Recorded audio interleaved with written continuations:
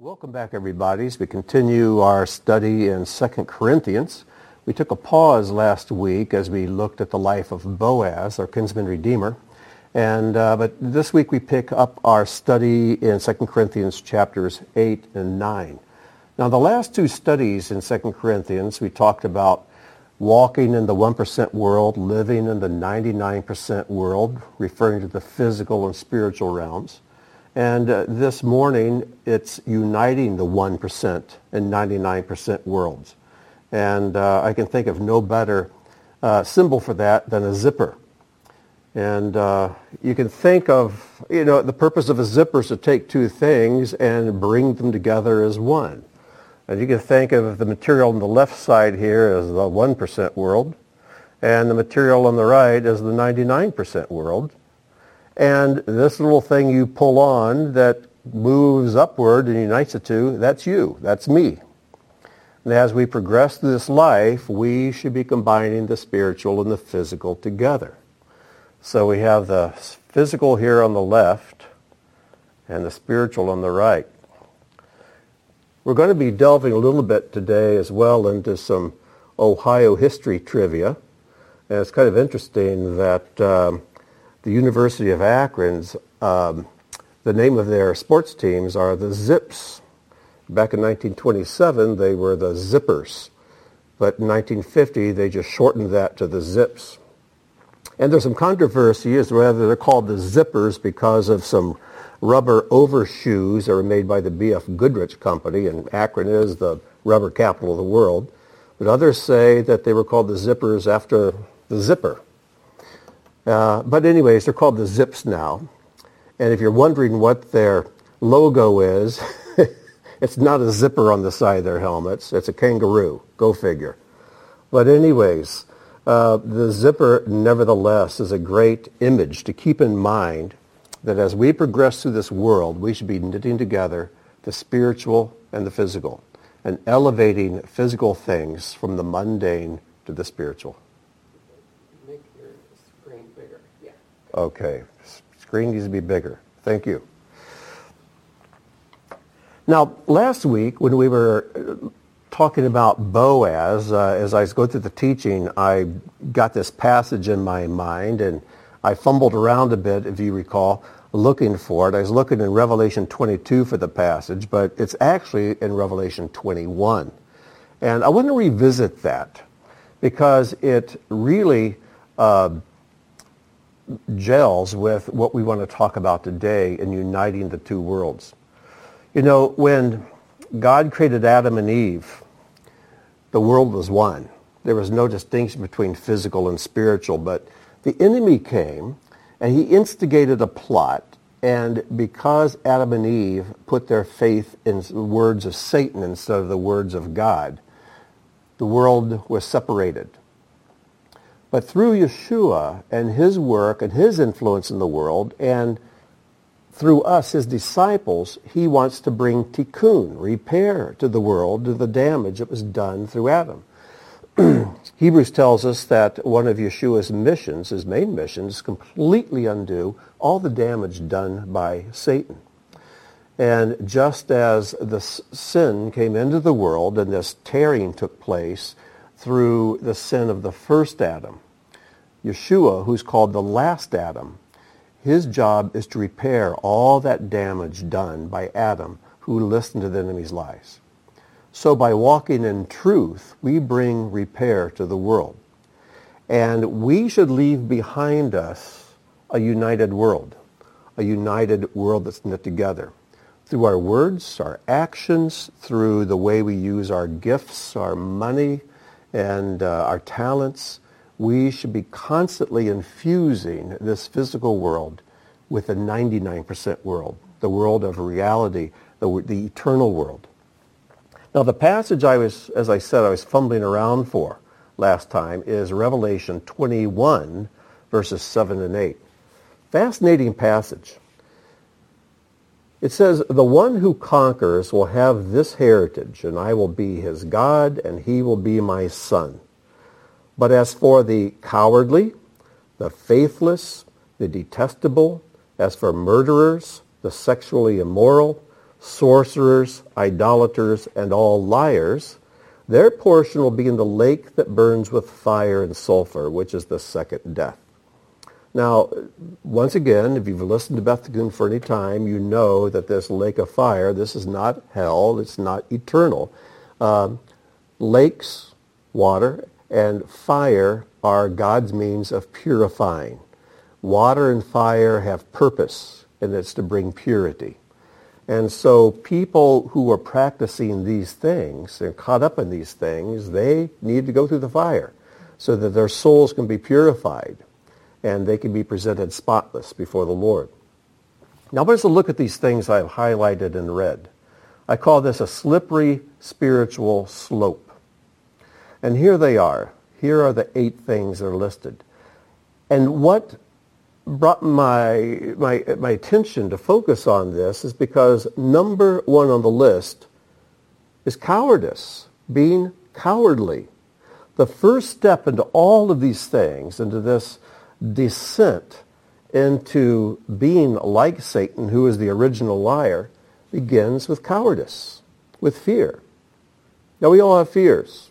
Fear is kind of a natural thing, and there are appropriate things to be afraid of.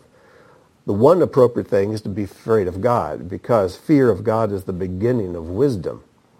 And I have discovered that the healthier our fear of God is, there's unhealthy fear of God as well, but healthy fear of God means you're not afraid of anything else.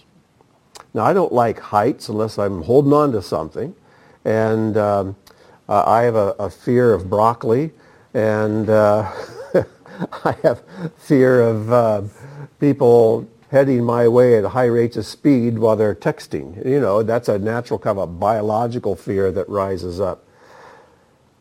But that's not cowardice. Cowardice is meaning I am not going to take appropriate action because I'm afraid. A fearless person will always take appropriate action even when they do feel fear. So cowardice is something that in God's economy is sin. And cowardice comes because you're believing lies. And it comes because you're hiding from what you're supposed to do. This word for cowardice is found in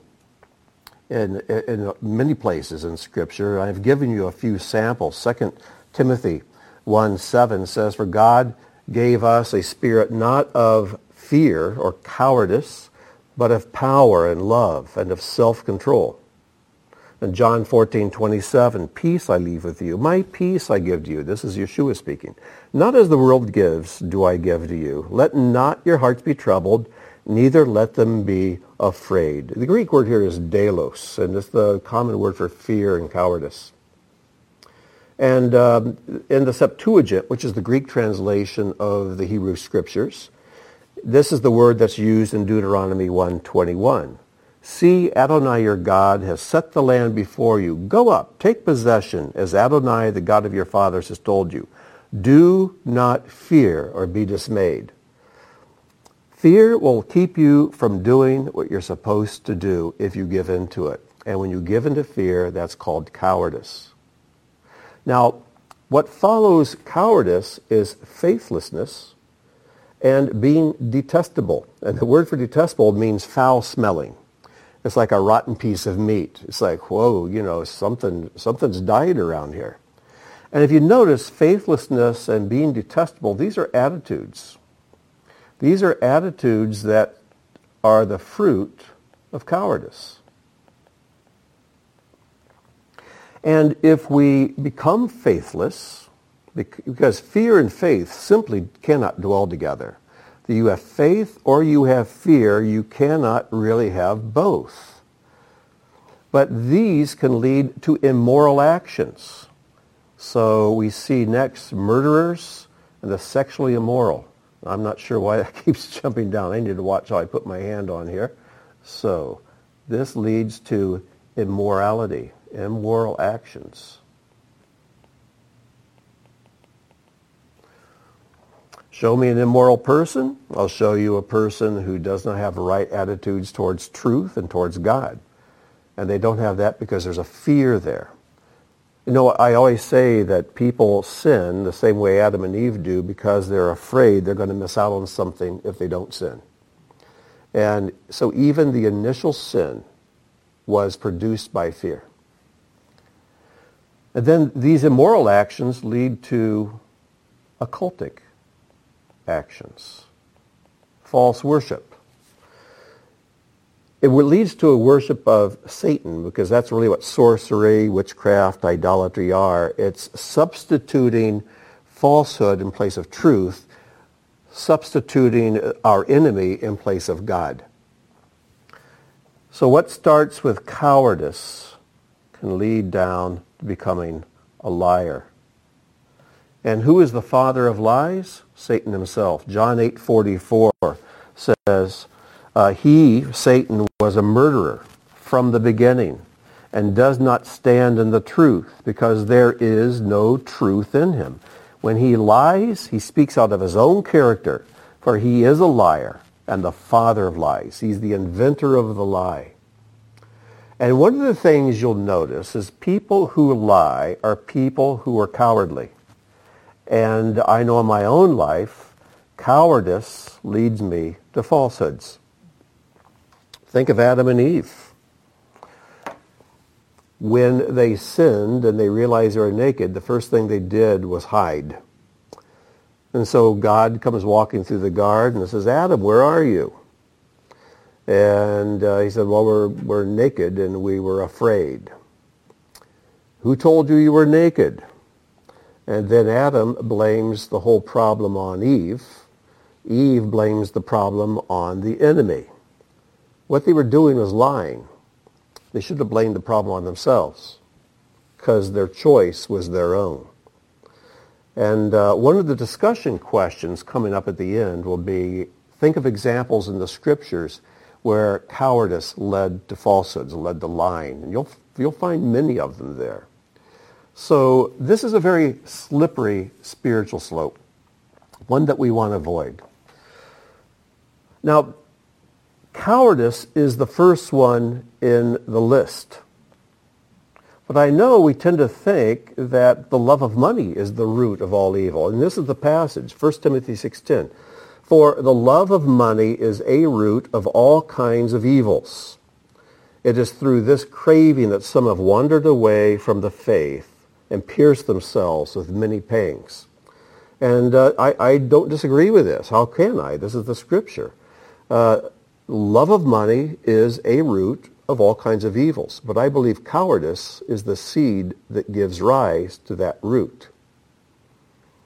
Because people who love money are people who look to money for their security. Why do they look to money for their security? They're afraid. And so, once again, fear is what leads this love of money because we believe having lots of money that can protect us from anything that might happen. Well, it can't protect you. In fact, that love of money will lead you to all kinds of things that will bring a lot of pain into your life. So, with that, let's get to 1 Corinthians because this passage, chapters 8 and 9, have to do with giving. They have to do with giving, and to be a genuine, cheerful giver takes courage. So we're going to begin with chapter 8, verse 1. And this is what it says. We want you to know, brothers, about the grace of God that has been given among the communities of Macedonia.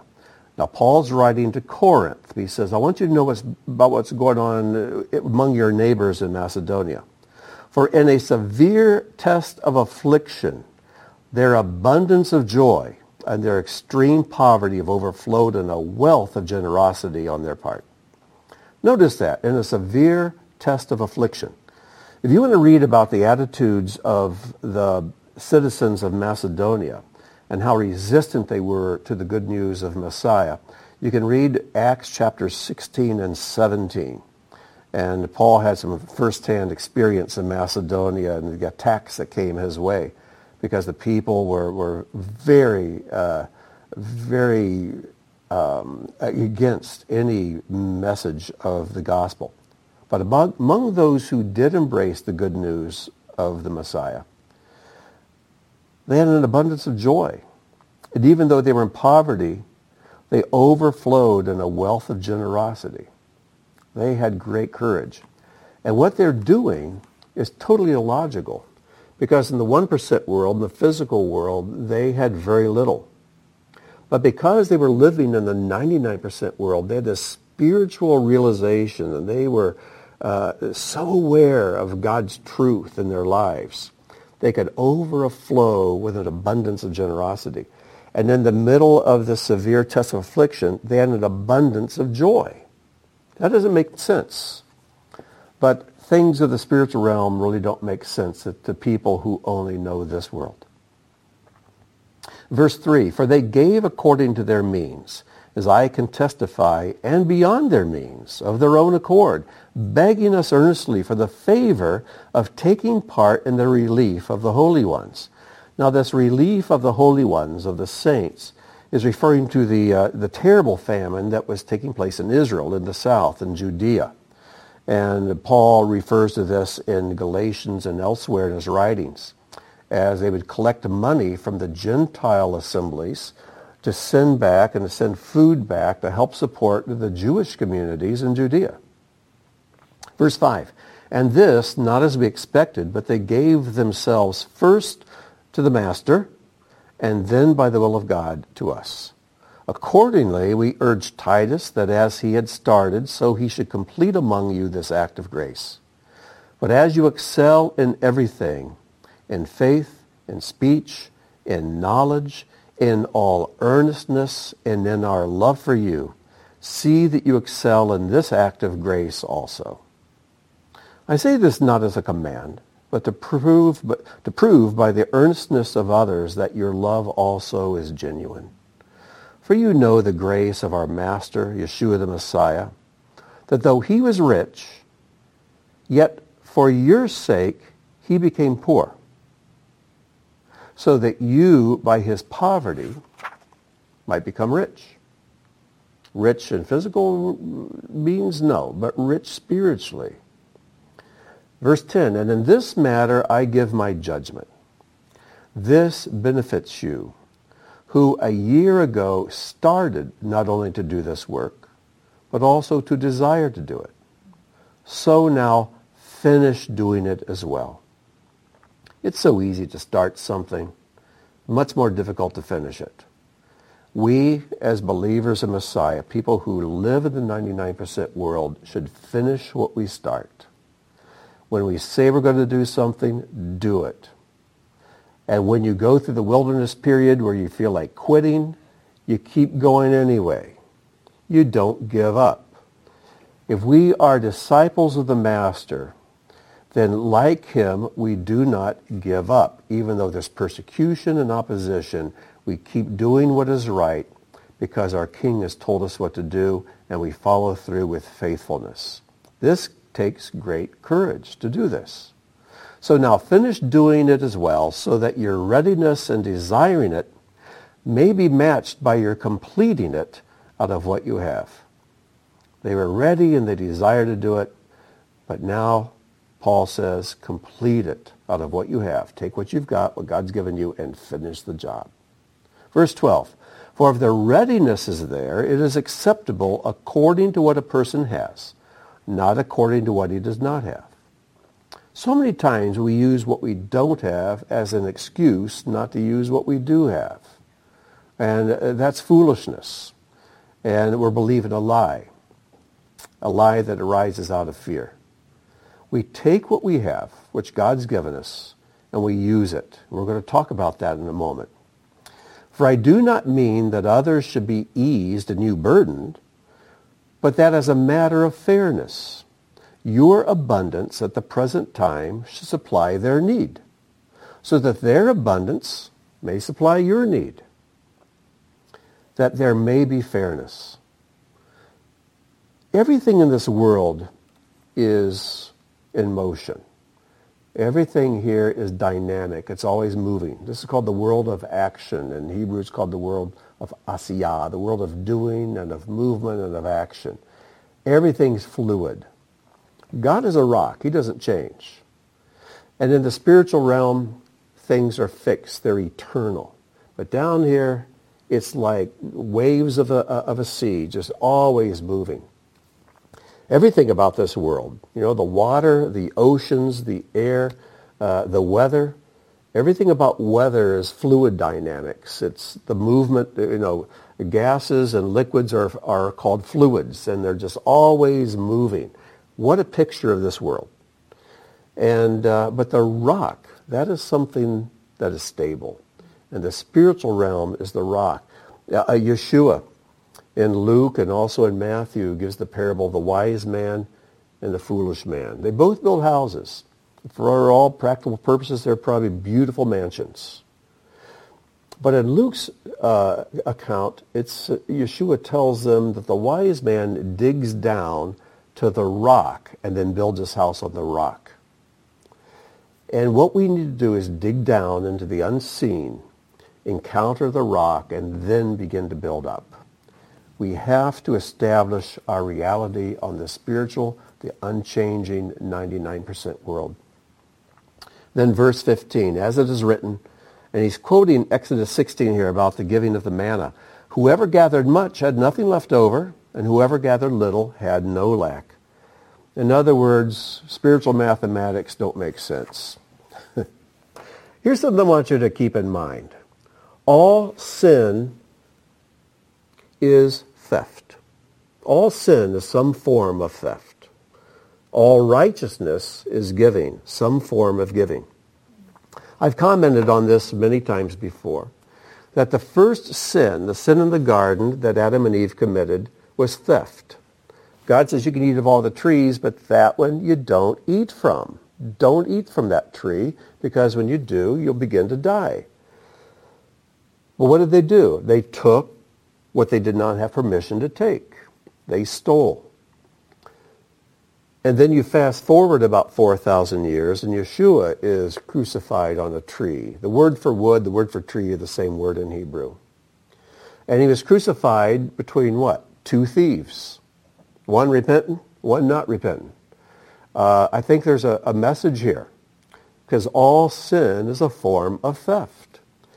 Whether it's adultery or murder or blasphemy and using God's name in vain, because when you use God's name in vain, you're stealing his glory.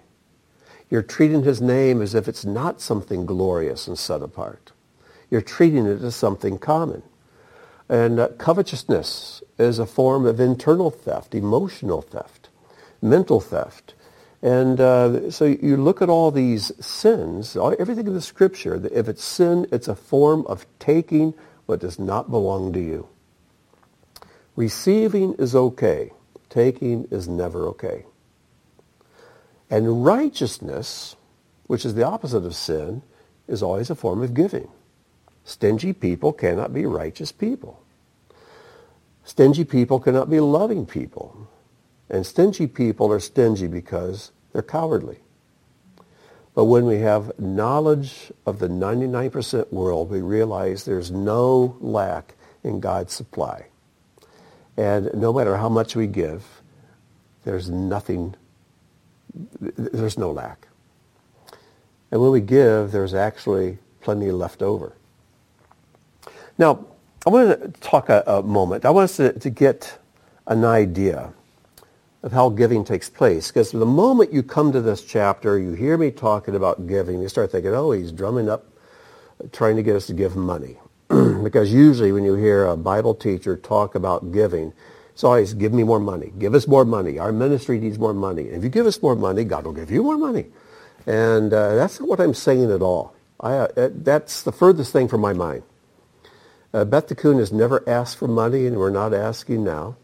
And God has been very gracious and generous to us, and the people have been very generous.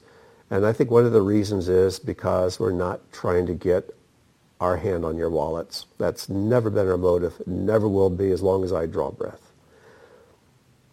But in this fluid world, all of us have a supply of seed. And that seed can come in the form of time, abilities, energy. There are different giftings and talents. And of course there is financial. But all of these things are things we have. Think of all of these things as seed. And if you plant them in the right way, they will bear a harvest. And so here we are. We have these things from the 1% world that God's given us. We have things from the 99% world he's given us. And if we know how to sow them correctly, if we know how to invest them in the right way, we can knit together the physical and spiritual. We can leave behind us the fruits of the Spirit, the signs of God's work in our lives, and begin to bring tikkun, repair, to this world as we bring repair to the lives of the people we meet. Let me give you just a very simple example. I brought with me a matchstick this morning. A matchstick. There it is, a wooden matchstick. And I looked up to see how much these cost. And on Amazon, you can buy a box of 300 of these for a little over $3. So basically a penny a piece. Not worth much. And once you strike the match and use it, it's no good. You toss it aside. So this is worth 1 penny. But this matchstick I have had for almost 55 years. And I keep it in this little glass tube to protect it. Because this matchstick, though it looks like every other 1-cent matchstick, has something more to it. A little more Ohio history trivia. About an hour south of where I'm sitting right now is a town, beautiful little town called Dover, Ohio. And in 1885, a man was born there. Of course, he wasn't a man when he was born, but you know what I mean. And he was born, his name was Ernest Werther. His nickname was Mooney. He had a third-grade education, but he was a genius. He was a genius. And I got to meet Mr. Werther when he was about 80 years old. I was in my mid-teens. And he took this matchstick, and by making, I think it's 9 or 10 cuts in it, he turned it into a pair of pliers. A pair of working pliers. There's no waste, no sawdust, and he did it in under 30 seconds. So he took something that was from the physical realm, a 1-cent matchstick. But he took a gift from God that came from the spiritual realm, and he took that gift and applied it to this. How much is this matchstick worth now?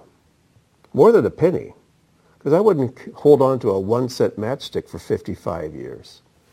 But because this genius applied his talent to this only for 30 seconds, how much is this worth now?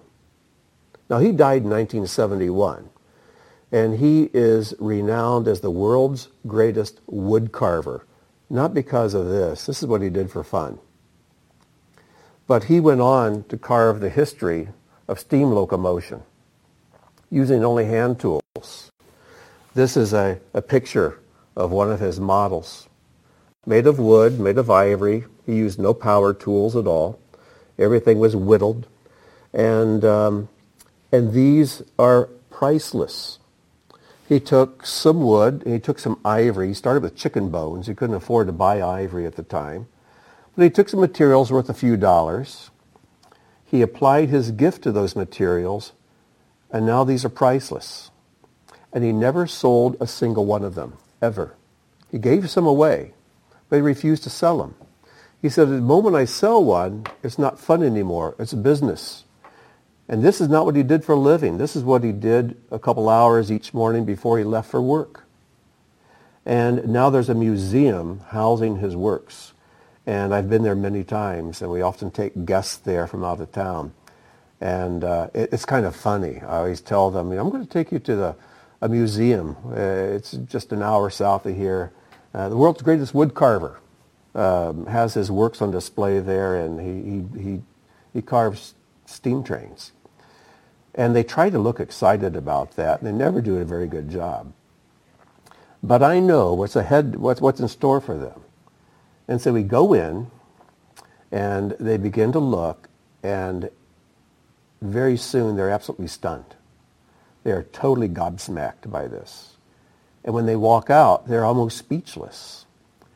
And they're different because there's something spiritual that happens when you realize what one man could do by taking a God-given talent and investing it, simply using it, doing it, investing his time and his talent, taking these raw materials, and he does something that is absolutely inspiring.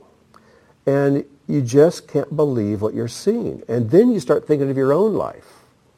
And everybody comes out of there, they all say, I feel like I'm totally worthless. I feel like I've wasted my whole life. Because this guy with a third grade education accomplished these incredible feats. And what have I done? Well, I don't know what Mr. Werther accomplished in the spiritual realm, but he was doing the thing God put him on earth to do. No question about it. And that's what God asks of us. To take something that may seem worthless and may be worthless on its own, and then to apply your time, your attention, your talents that God gives you, and turn it into something that's priceless.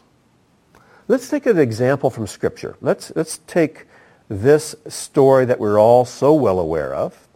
In Matthew 14, this is the feeding of the 5,000, a story we all know, but we'll look at it in a little different way this time. And in verse 16, what has happened is that Yeshua has been teaching the multitudes, and it's getting a little bit late, and the disciples come to him to give the master some advice. And they say, it's getting late, people are hungry, so you need to disperse them, tell them, okay, go on home now because it's getting late, you need to go home and get something to eat. And then Yeshua says, they need not go away. You give them something to eat. Now, what do you think if you're one of the disciples? You're thinking, I don't have enough here to feed myself. In fact, I don't have anything here. How am I supposed to give them something to eat? That is impossible. God loves a challenge because in the 99% realm, nothing's impossible. With God, all things are possible. But the cowardly will never believe that. But the people who have faith and walk in truth never forget that. And so Yeshua is teaching his disciples here through this miracle. He says, you give them something to eat. They said to him, we have only 5 loaves here and 2 fish. All we have is a 1-cent matchstick. What's that worth? Look at the need and look at our provision. This provision will not meet the need. So here we are. This is Ernest Werther, right? But over on the left, you've got a 1-cent matchstick. But he turns it into something that is really, to me, is priceless. It's a priceless memory. Here you are. You have maybe no musical talents, no writing talents, no artistic abilities. But you have an acquaintance. You have someone who's in need. And you have the desire to bring them comfort. So all you do is you speak some words. You have some words to give them. Some heartfelt affection. And it can transform their lives. A few words. Don't overestimate the damage a word can do or the life the word can give. Because Solomon tells us the power of life and death is in the tongue. A word. A tiny word. A little sentence is all it takes. And you can absolutely make that person's life blossom. Something even smaller than a word. It could be a smile, a look in the eyes that says, I see you, and I'm glad to see you. And that can transform a person's day. Think of the little things. I think too often we're trying to think, what are the big things in my life I can give to God? You probably don't have big things. It's a matter of giving the small things. Now, we have a couple people here watching today, and I see my lovely bride's hand up. Robin, she can't resist. Go ahead. One of my favorite verses lately is in James 3, and we've been talking about it at home. It's the last verse. Yeah. And it says, the seed whose fruit is righteousness is sown in peace by those who make peace. Yes. And that, James 3:18, if you couldn't hear what Robin said, James 3:18 is also one of the verses that's in your notes at the end of the lesson. And it's this: and the seed whose fruit is righteousness is sown in peace by those who make peace. And that has been a verse we've talked about quite a lot. The seed whose fruit is righteousness. Do you want to produce the fruit of righteousness in your life and the lives of others? Then you have to take the seed you have, and the way you sow the seed is of ultimate importance, because you must sow that seed in peace. You know, you might have a verse of Scripture that applies to someone's life, but if you don't supply that passage with an attitude of peace and of love, then that verse can actually do damage, have the opposite effect. If you want to see the fruit of righteousness, you have to take the seed and sow it in peace. And it's sown in peace by those who make peace. It's a powerful, powerful verse. And that again is James 3:18. Thanks, Robin, for sharing that. So, what did Yeshua do? They've got 5 fish and 2 loaves. That's not much. So what do? Here's Yeshua in the middle, and he's about to feed more than 5,000 people, 5,000 men, plus women and children, and have 12 baskets full left over. What do? Well, let's continue the story. Then he ordered the crowds to sit down on the grass, and taking the 5 loaves and the 2 fish, he looked up to heaven. He made a blessing. Your translation may say he blessed the food. He didn't bless the food. In Judaism, you don't bless food. Food is already blessed. If it wasn't blessed, it wouldn't give you life. God's already blessed food for our nourishment. What he did, he made a blessing. In Jewish tradition, and Yeshua follows it here, you never put a piece of food in your mouth that's larger than an olive without first of all blessing God for the food. You always make a blessing first. Then after the meal, you give thanks for it. So that blessing is an expression of gratitude, but then after you're satisfied, then you're really grateful. And that is when you can allow your gratitude to really be expressed. So the blessing he would have said or made was, "Blessed are you, O Lord our God, King of the universe, who brings forth bread from the earth." And we just want to bless you. Thank you. We recognize what little we have came from you. So after he blessed it, he broke it. This brokenness is something we can never afford to miss. God can only use what is broken. And God not only needs to break the things in our lives that are wicked, he even needs to break the things that are good.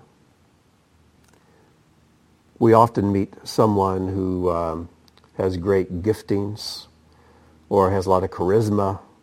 And we think, oh, what a great Christian they would make. If they would only come to Yeshua, oh, what a great believer they would be. Maybe, but not until they're broken. Everything we have, good or bad, needs to be broken. It needs to have God's touch on it to where we no longer have reliance upon it. It's what Yeshua did with Moses when he called him at the burning bush. And Moses had a staff. His staff is what he relied upon. It was his weapon. It was his source of security. It is what he used to correct the sheep. It was something that made him recognizable as the shepherd. It was something that helped him to walk through the rocky territory. It was what he used to explore a hole to see if there might be a serpent or a scorpion there. It was his livelihood. It was his symbol of being a shepherd. And what did God tell him to do with that?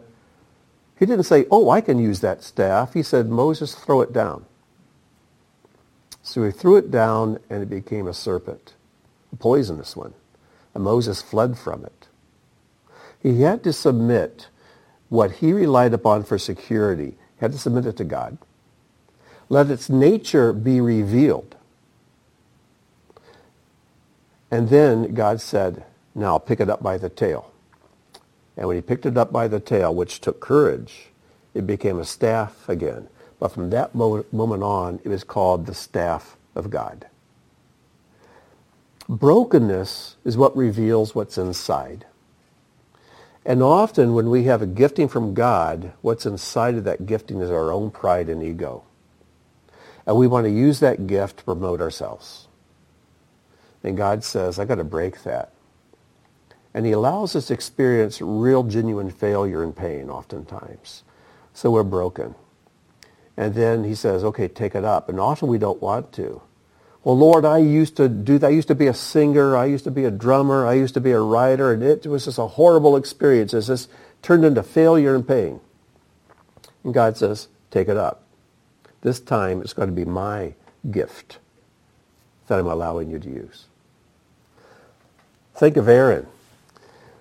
When, in a moment of insanity, he allowed the people to talk him into making a golden calf.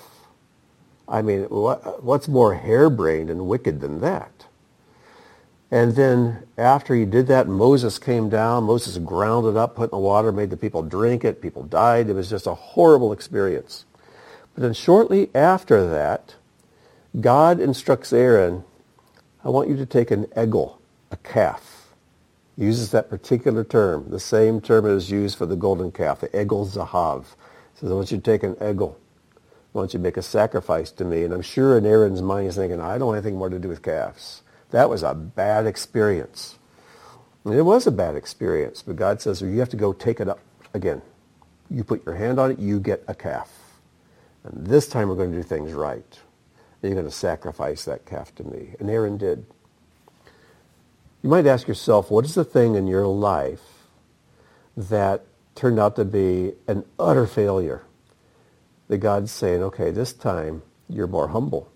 This time you're more broken. I want you to take it up again. You have the courage to do that? Can you trust God enough to be obedient and take it up, even though it looks like a poisonous serpent to you?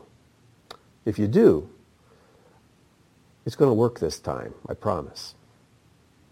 So, he broke the loaves, and then he gave them, distributed them to the disciples. The disciples gave them to the crowds, and they all ate and were satisfied.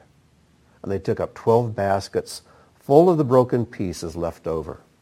And those who ate were about 5,000 men, besides women and children. So let's analyze this. What is the progression? He told the disciples, you feed them. And they said, all we have are 5 loaves, 2 fish.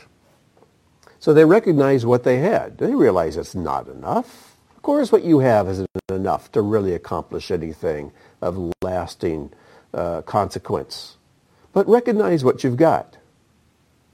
And instead of saying this isn't enough, God hasn't supplied me enough to accomplish his will in my life and through my life to really change this world, recognize what you have and express gratitude for it. Make a blessing. Blessed are you, O Lord, who gave me this ability to raise carrots, carve matchsticks. You gave me time that I can sit and talk to people. You gave me a musical ability. You gave me the ability to read to people. You gave me the ability to do whatever it is, however small it looks. Squint if you have to, but look at it as small as it is and recognize it comes from God and thank him for it. And then give it to him. They gave the loaves and the fish to Yeshua. Put it in his hands. Say, Lord, I recognize this is not mine. Though it comes from you, I give it back. Last week we talked about the 2 gifts God gives us, life and freedom, and how these are the only 2 things of worth we have to give back to him. He gives them to us, and we say, thank you. Now I have something to give to you. So you take what he's given and you recognize his ownership. You give it back to him. Allow him to break it. Allow him to do with it what he wants. It may look like he's destroying what you give him, but you just trust him. And then begin to give what you have. Begin to give the broken pieces to people. And you're going to find the more you give, the more you have. You'll never run out. And then it will end in satisfaction, real genuine satisfaction. on behalf of those you've fed and whose needs you've met with your gifts. It's a wonderful progression. So keep this image in mind. Here you are. You've got a little. You've got a little. Whatever that little is. You know what to do with it. Be grateful for it. Surrender it to God. Let him break it. Let him change it, alter it, however he wants. And then share it. And then stand back and see what God does. Giving is always a matter of flowing. It's always a matter of things flowing through you. And by doing this, you unite the 1% world and the 99% world. You bring tikkun. You bring a change in the world. And you begin to knit together reality. All right? Hope you can follow that. I wish I had a large group here right now because I know I'd be getting some really great questions and insights. But with your group, you can discuss this more.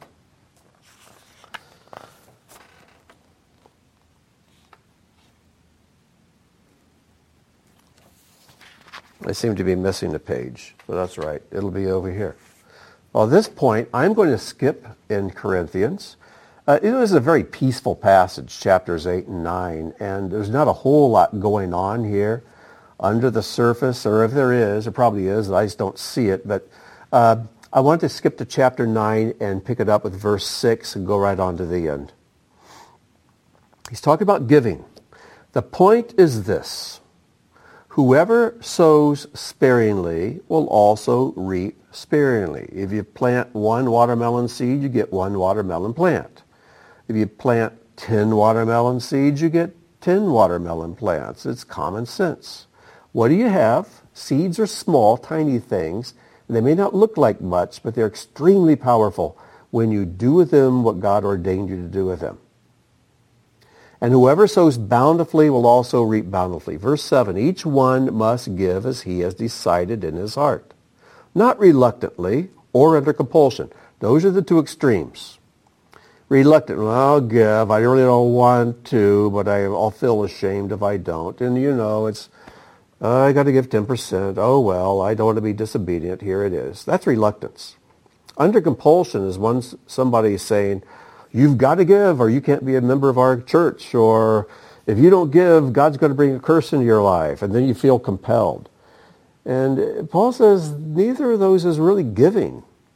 That's a form of robbery or a form of blackmail.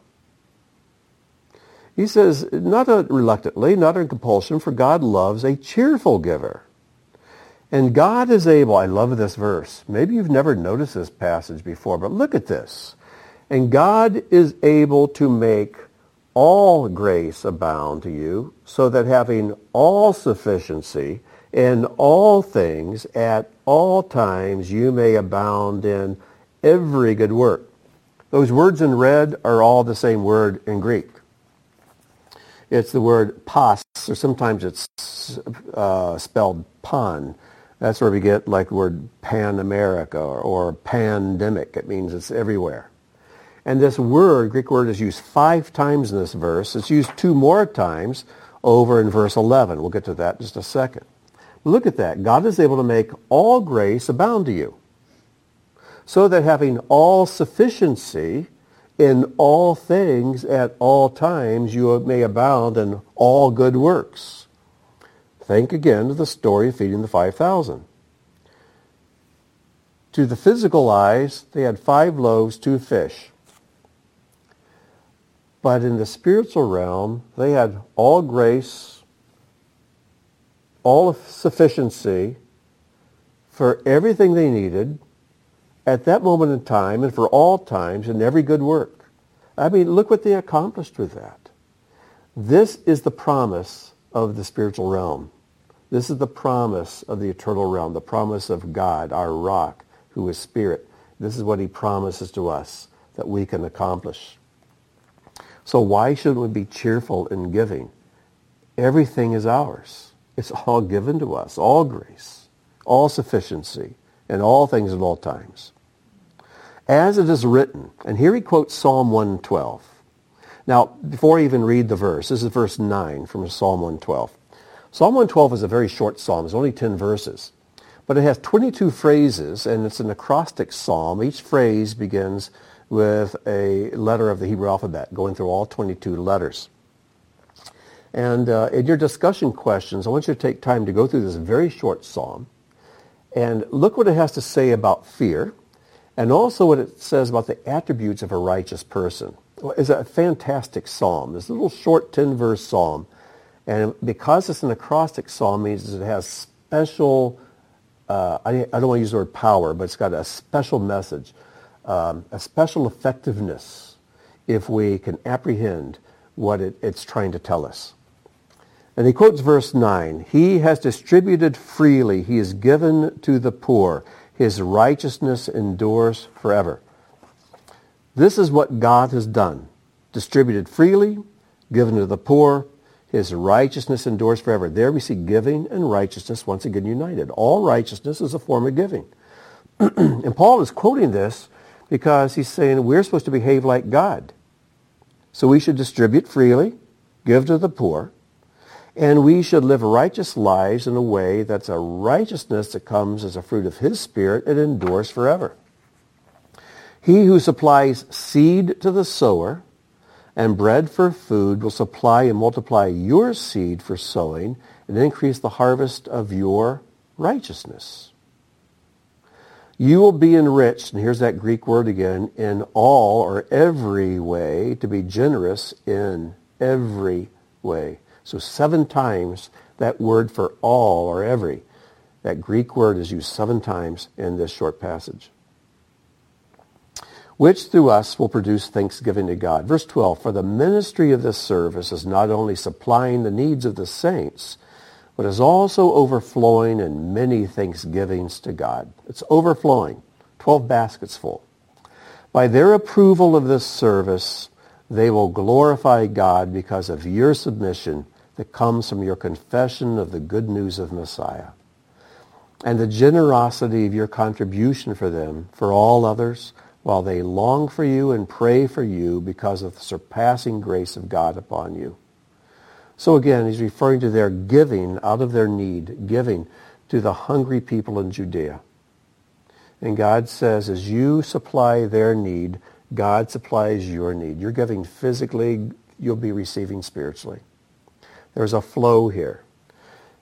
You know, the word forgive in Hebrew, the word natan, nun, I believe it's tav in the middle, nun, tav, nun, is spelled the same forward and backwards.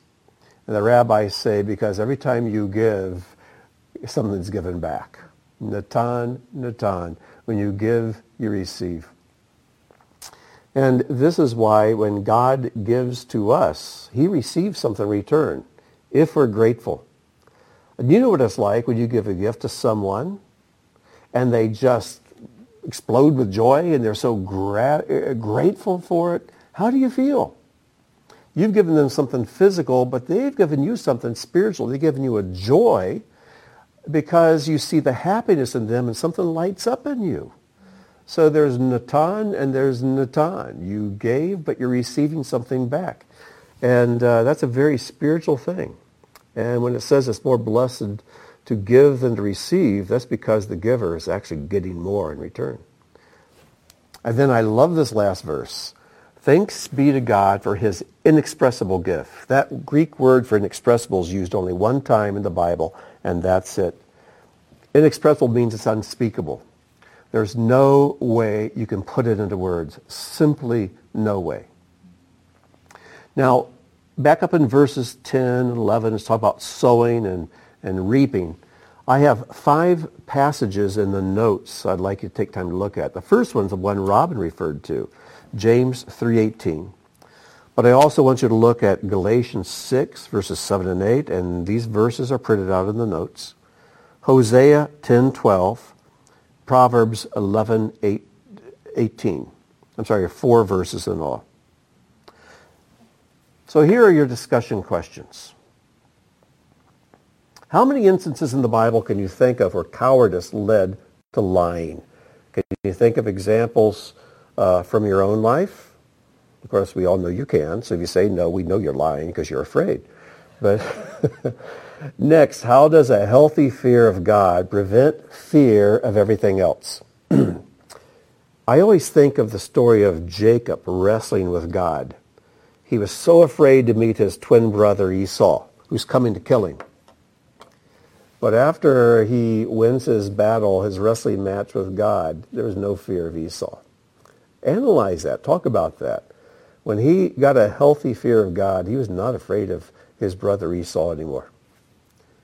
In 9:9, Paul quotes Psalm 112. Read and discuss this short psalm. What does it say about fear? And what does it state are the attributes of a righteous person? And then in your group, and this is appropriate for your group, and if you know one another at all well, then do this one. Take turns in your group. Tell the person to your right what seed you see in their lives that they can sow or are sowing that will bear a great harvest. Sometimes things are so small that we can't see them in our own lives, but other people can. And so help your brother or your sister to see the small things in their life that they do so well that as they sow them, bear a great harvest. So enjoy that. Encourage one another with that. So with that, let's close in prayer. Our Father and King, thank you so much for these 2 wonderful chapters. And thank you for the gift you give us, the joy of giving. We're always so focused on getting, we make ourselves miserable. But Lord, when we are living in the 99% world, we have more than enough to share with the 1%. We have more than enough.